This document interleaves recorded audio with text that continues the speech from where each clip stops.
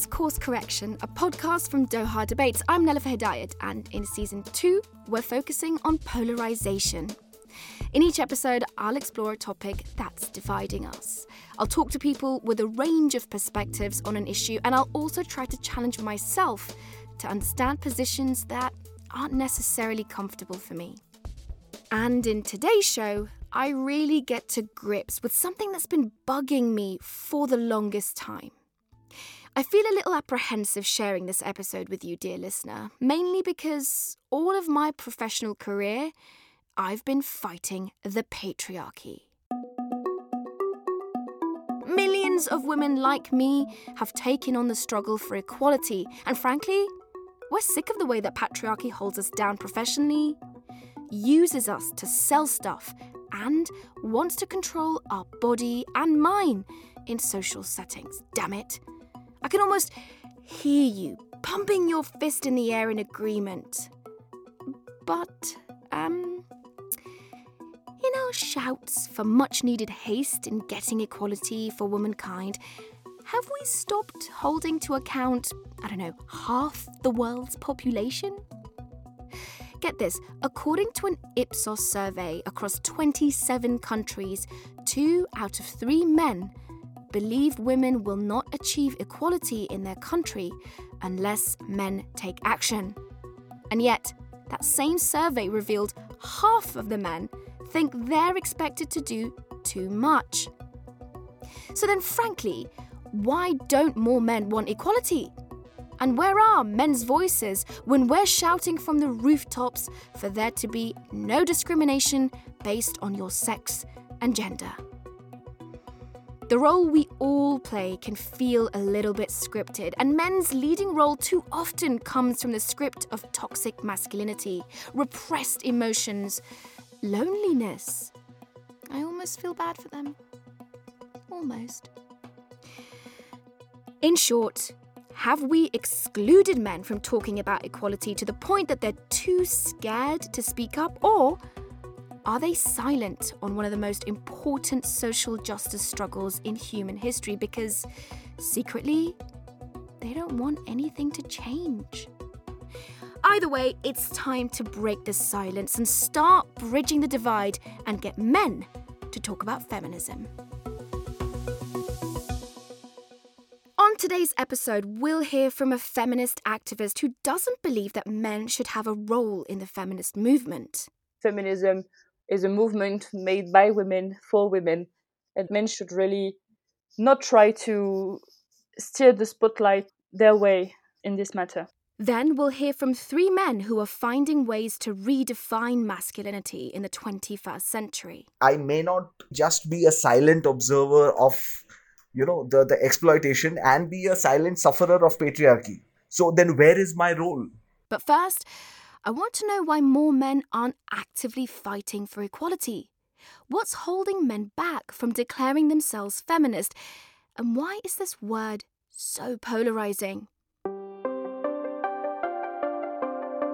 We've made great strides in Western society. A few women are taking on boardrooms. Just 6% of Germany's largest companies have female chief executives. And some are leading countries. Women make up only 24% of all national parliaments, and only 6.3% of the total number of international leaders. While a number of men are becoming equal partners in the running of a household. Research shows there is still inequality at home, with women taking on most household responsibilities. Over 60% of unpaid work in the UK, where I'm from, is done by women. One study estimates it will be, listen to this, another 75 years before men do half the unpaid work at home. On the internet where I live, the patriarchy is boiled down and turned into a thick paste of hate speech smeared over women, with most perpetrators suffering zero consequences. And frankly, even out on our streets, less than 3 in 100 reported rape cases ever get prosecuted here in the UK. I think about this every single day that I live. Seriously. I spend almost all of my life thinking that whatever I do, no matter how hard that I try, on average, I'm not protected and treated as well as a man is. It's why I'm a feminist. Oh, and men overwhelmingly write our laws, police our streets, and commit the hate crimes against women that I'm talking about. So why the silence from good men? As a man, it is not my place to talk about, the oppression that women suffer from. David Baddiel is a British household name. He's a commentator, a comedian, well known for his show on football, or soccer to you Americans, called Fantasy Football League. He's also someone that I've admired for his outspokenness on ethnic minorities and anti-Semitism. From years and years and years ago, including when I was a new lad and, did things and was involved in things that I probably wouldn't do now. But even then, I would say I was always very aware of the power structures that allow the patriarchy to flourish. I'm worried, David, that we have turned feminists into this thing where it's a battle cry for half the population. Yeah, but don't forget, the answer is a lot of the time because we live in a performative culture now where almost anything you say can get whipped up. The eye of social media on everything means that complex, nuanced conversations about gender or politics or whatever it might be tend to be stripped down very quickly into binary war. And men and women is, one corner of that war. I haven't got an answer, but I think the beginning is a different type of conversation. Baddiel wrote a song that sort of became the anthem for the 1998 World Cup, which topped the UK singles charts twice.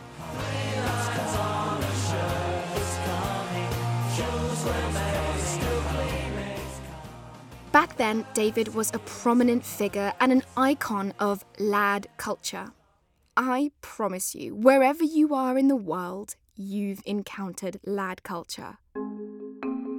It's the boys will be boys. It was a joke, darling. Why don't you smile more? Cricket and beer, locker room talk, men's private club. She was giving me the sign.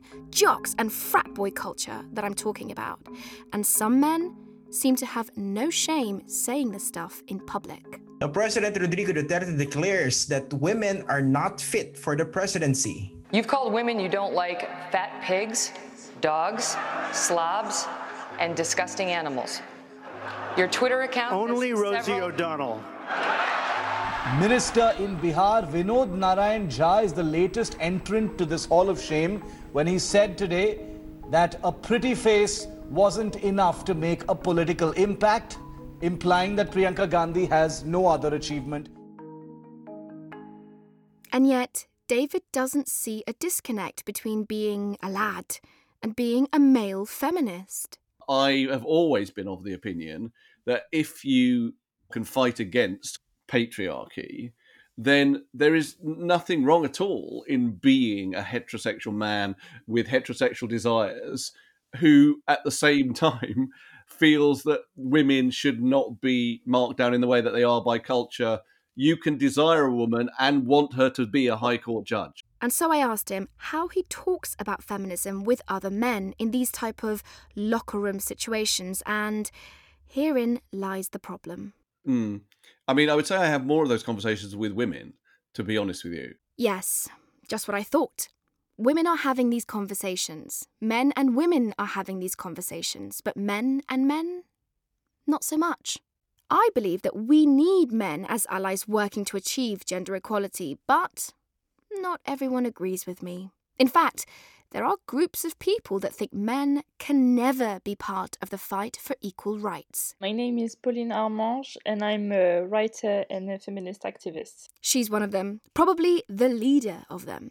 She's actually written a book called, I'm not joking here, I Hate Men. Doesn't get more on the nose than that. For the challenging interview today, I spoke to Pauline Harmange, who was trying to explain why I should think twice before standing shoulder to shoulder with men to demand the end of patriarchy and a move to equality. I decided to start things gently. Why do you hate men? You know what? Nobody really asked me this question so bluntly in the past 6 months. What I'm trying to say is that we have to start looking at men like a social group of people that are benefiting from patriarchy and most of the time abusing their privilege to step on other people, whether they be women or other marginalized people. And when I say I hate men, it's because I really think that the vast majority of men do not want to fight sexism the way they should. But your father was a man. I'm sure you have male people in your life that you don't hate completely. But why do you feel that all men must be tarred with this brush of gender inequality?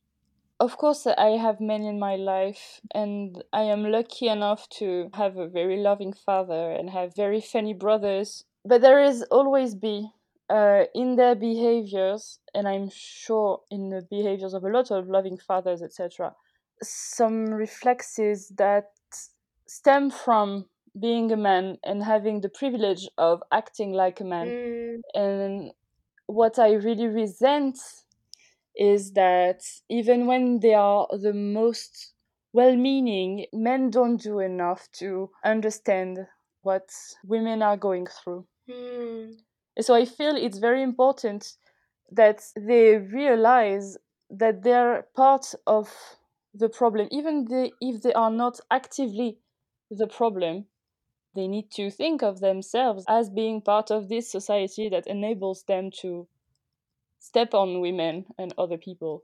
It's like when you say it's okay, it's not enough to say I love you, you have to prove it somehow. And I think it's quite the same. It's not enough to say I'm a good man and I have never raped any woman, which is not to say that it's just so low a standard to be a good man.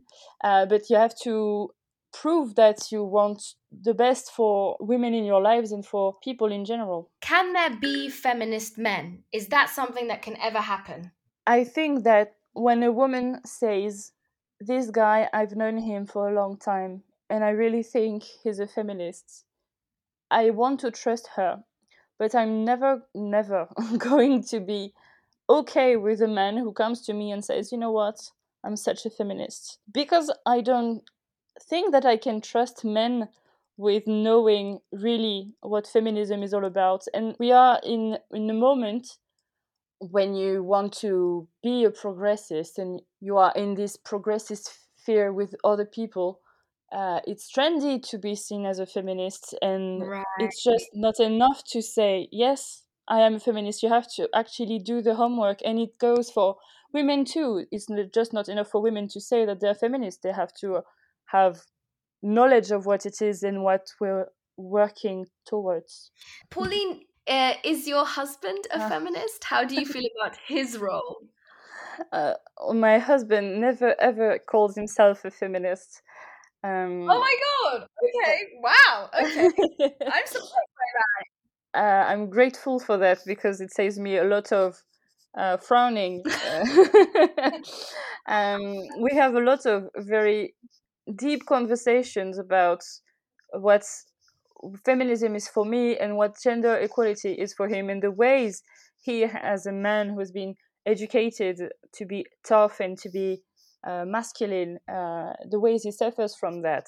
But he really don't think that he has a part to play in the feminist movement, because he and I both agree that he can do a lot of things to help achieve this gender equality that we're talking about, but that feminism is a movement made by women for women, and that men should really not try to steer the spotlight their way in this matter. This is critical to Pauline's argument, and yeah, hi, this is Future Nell talking to you in the voiceover booth, because at the time I completely missed what Pauline was very clearly stating. It's not that men can't talk about and fight tooth and nail for equality, it's that they don't have any place mansplaining it to women. That, in fact, it is a completely separate discussion men need to have with each other about women's rights. Back in the challenging interview, I wanted to press Pauline on why men should be excluded from this discussion. Why? What harm will come if they do? Maybe it's not a question of what harm it will do. I mean, we can already see in a lot of progressive movements that when men try to take the spotlight, they end up being more or less abusive, like they've been taught to be.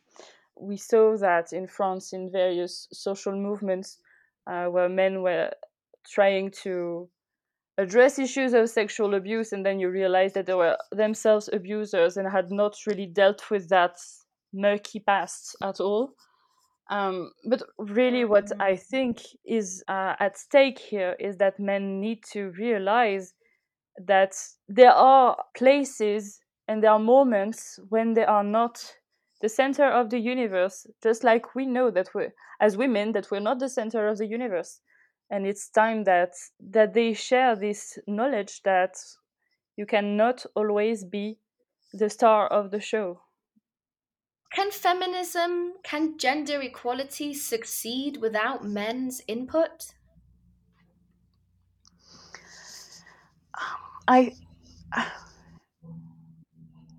No, I think we need men, but do we need the men that we have now?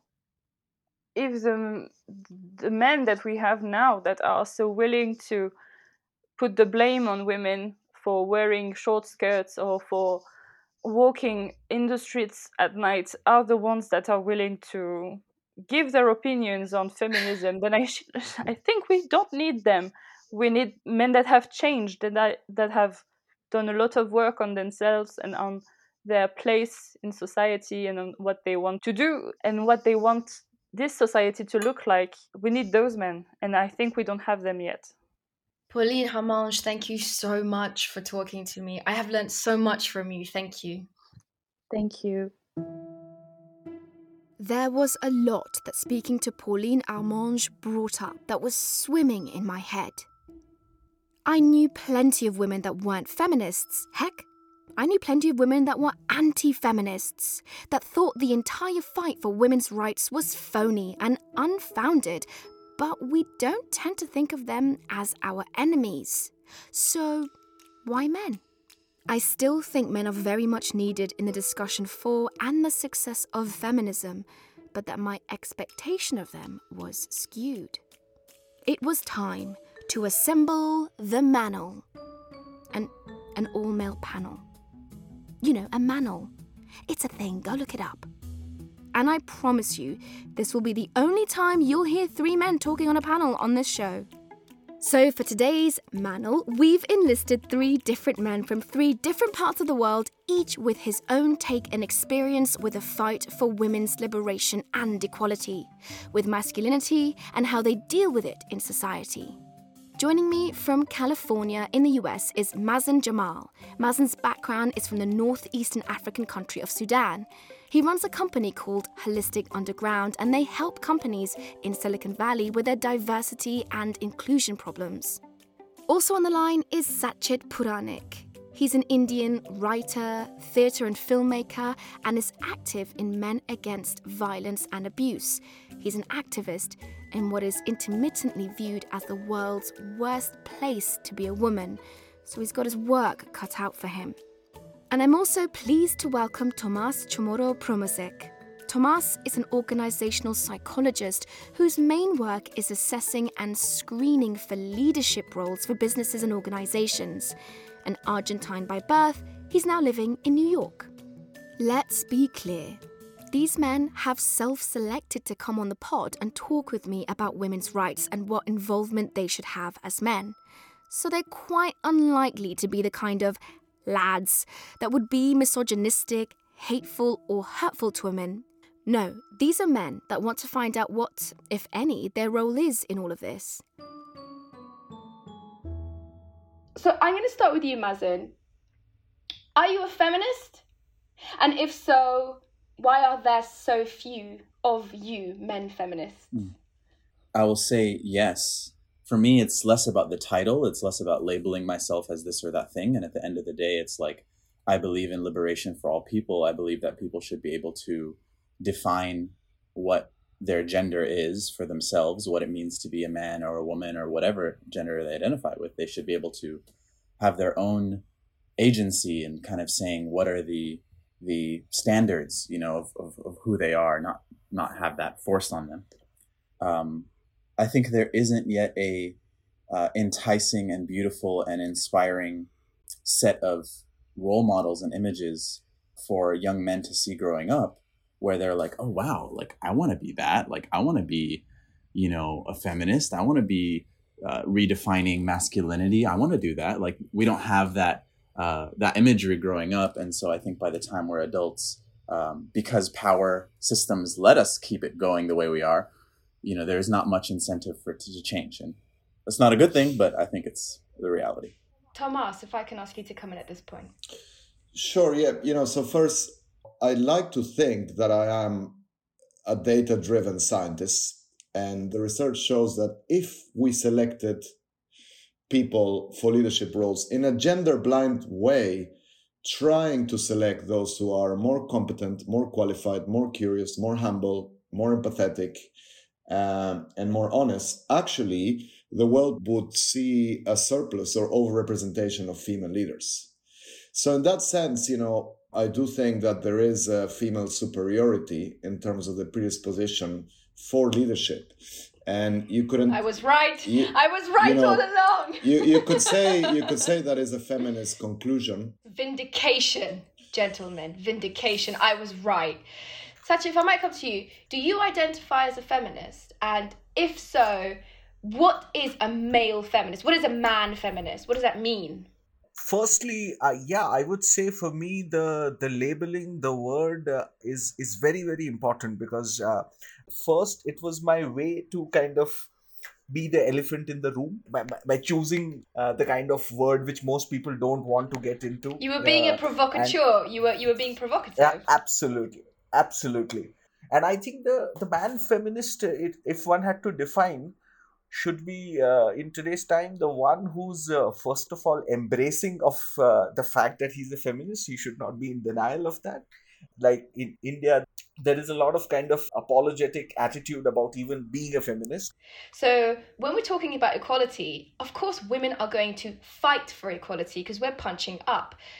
When we talk about equality for men, we're asking them to relinquish power. I wouldn't do it. Why should you? So Mazin, I want to come to you. Like when you're in those spaces, how do you do that? How do you move that conversation forward? Yeah, I think the place it arises for me is in my own healing work, where I've sat in circle with other men, and whether it's in a therapeutic or healing context or whatever it might be, I've worked with men who are directors at major companies in Silicon Valley, and they have so much power, and I've coached them, and I've also just sat in men's circle with them and like had them cry, and like before the pandemic held them as they cried. And the thing about power, right, is what kind of power are we talking about? Because the way we have defined leader is white man, and the way that we have defined man, particularly white man, is this basically. And then white men and other men are born into this world, and they're typecast into that role. It seems to me that modern society has lobotomized men. It has cut out huge, significant chunks like vulnerability, chunks like emotions, chunks like caring, chunks like expressing yourself, chunks like language even, This is what feminism tries to fight. It's about equality for everyone. The current state really has hindered the potential of billions of people, men, women, everyone in between. But I think really it begins with us as a society and men having a major role in this, asking, what does it mean to be a man for me? Because there is no standard definition of man. If you go to Korea and you look at the like male heartthrob, right? You look at the like archetype of this sexy man that everyone wants to be, and you took that archetype to Nigeria, or you took that archetype even to the United States, people are like, what are you, that is not manly at all. Cue BTS montage. Right. it's not even that we don't have access to those things, it's that we're extremely unskilled. Why? Because we don't have in our society opportunities or incentive to practice those skills. Like men, horrible leaders, are extremely emotional. They're emotional the way a 7-year-old, throwing a tantrum is emotional, but they're not aware. Yeah, quickly say one thing, that also if men were to realize that how much are the men suffering with this kind of patriarchal structure, then kind of holding on to power would be really stupid, because that's like saying that, oh, why are we against rape? Because it's taking the right to rape or molest from us. But do people actually want that right? Are they even enjoying it? What are they getting from it, except for a kind of power abuse? Power is not a drive, it's a lust, usually. We have also allowed, to Mazin's point, for a certain profile that is more psychopathic to accumulate power. And so I think, we shouldn't operate under the illusion that this can self-regulate. We need to introduce incentives and sanctions to correct the system. And, some change is potentially happening, I think, when big corporations feel the pressure to pretend they care about these issues. They know that actually they're going to be more profitable and more powerful if they do. But we need to keep on putting pressure. But we need to keep on putting pressure so that it's not a pretend, but that genuine change actually happens. Why is it not okay to cry and still be a man? My problem has been that this kind of society, which is based on a very strict yardstick of performance, like gender has to be performed. I work with an NGO in Mumbai called Men Against Violence and Abuse, and our colleague always says that the performance pressure is from the boardroom to the bedroom. And I think it's very important to understand the intersectionality of all these things, because even the institution of marriage, or the idea of private property, or how has power been exploited to propagate that system? Oftentimes, women, feminists, are gatekeepers of gender equality because we are systematically oppressed in ways that are horrifying and horrific. But I believe we need men to want this for us and with us. What role do you see men going forward playing? I'd like to start with you, Satchit. I think we really need to see it as a human right.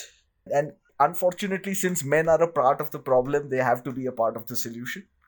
So let me ask you a follow-up very quickly, if I can. What right do you have to talk about women's rights and women's oppression? You're a man. What right have you got to talk about any of this? It's actually about finding really where do I stand in this society. Because firstly, I'm being asked to choose between these binaries and perform a certain gender. And I may not just be a silent observer of, the exploitation and be a silent sufferer of patriarchy. So then where is my role? It's like I need to fit myself somewhere in this world. So I think that gives me the right. As a human being, it gives me a human right to kind of speak about every problem under the sun. Tomas.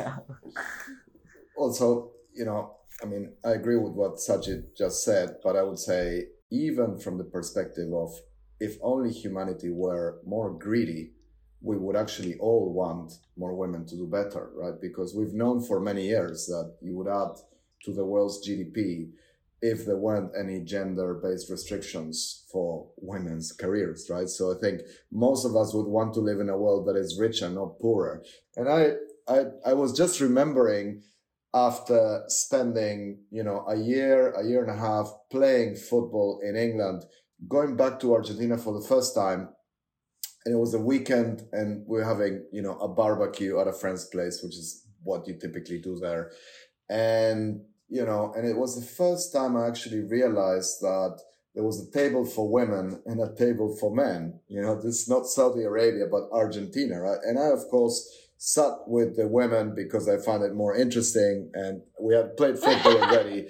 And of course, the comments were like, oh, look at the European feminazi, or, it's like completely transformed, which I think is very interesting because we're all alluding also not just to gender, but to culture, and how what you might consider laddish, masculine, or chauvinistic culture in the UK by Argentine standards is very feminist. It's like, if I think about the exchanges I have with my current group of friends, male friends on WhatsApp or whatever, they're all quite feminist and liberal by conventional standards, so there aren't any jokes or sexist remarks, even memes that circulate, etc. You just don't see it, right? Progress is slow, but it's also much faster than we think. And we are trending in the right direction. Mazin, you get the last word. As humans, I think we inherited these brains that use fear to keep us alive. And so what we're dealing with is an issue of people fearing change. And I think men need to have the courage to heal themselves, the courage to transform ourselves, and then have a vision for what it means for us to be a man, to be a person in this world. And it's not just my right, it's my responsibility, because I love the women in my life and I love the men in my life. So courage, cour is French for heart, and rage, the rage of the heart. And I think that's where we need to come from. Mazin, Tomas and Satchit, thank you so much for talking to me. Thank you. Thank you. It's been a pleasure. Thank you. My thanks to our three panellists, Tomas Chamorro-Premuzic, Satchit Puranik, and Mazin Jamal. What it means to be a woman has drastically changed since 1900, as we have claimed power and rights without so much as fighting a single war for it. I'm quite proud of that. We've put our bodies on the line. We've explained again, and re-explained why we need to be treated equitably, but the same cannot be said for men. The narrative on what it means to be a man has not changed. Silent, strong, logical to a fault, and unflinching, patriarchy demands that men become invisible. Never asked to look into himself and question why. What do I feel? What are my needs? And why can I not be vulnerable? What does all this power cost me? What does patriarchy cost me? Men need to radically reimagine what masculinity means in the 21st century, and more importantly, men need new heroes, new stories and experiences of what it means to be a human man today. Pauline said she doesn't want men to be part of feminism, but she said it was the men we have now. This is a critical point. I think that Mazin, Tomas and Satchit are the men of the future, pioneers. And we need to hear more from introspective, sensitive and emotionally intelligent men who can help inspire a male gender revolution so that we can together be more human, more equal. Okay, you enlightened men, women, non-binary folk, whoever you may be, that is our show. Are we feeling empowered, motivated, or maybe still skeptical? Whatever it is, we want to know what your reaction is to the episode. Tweet us at Doha Debates or me. I'm at Nelufar, and I always love your feedback.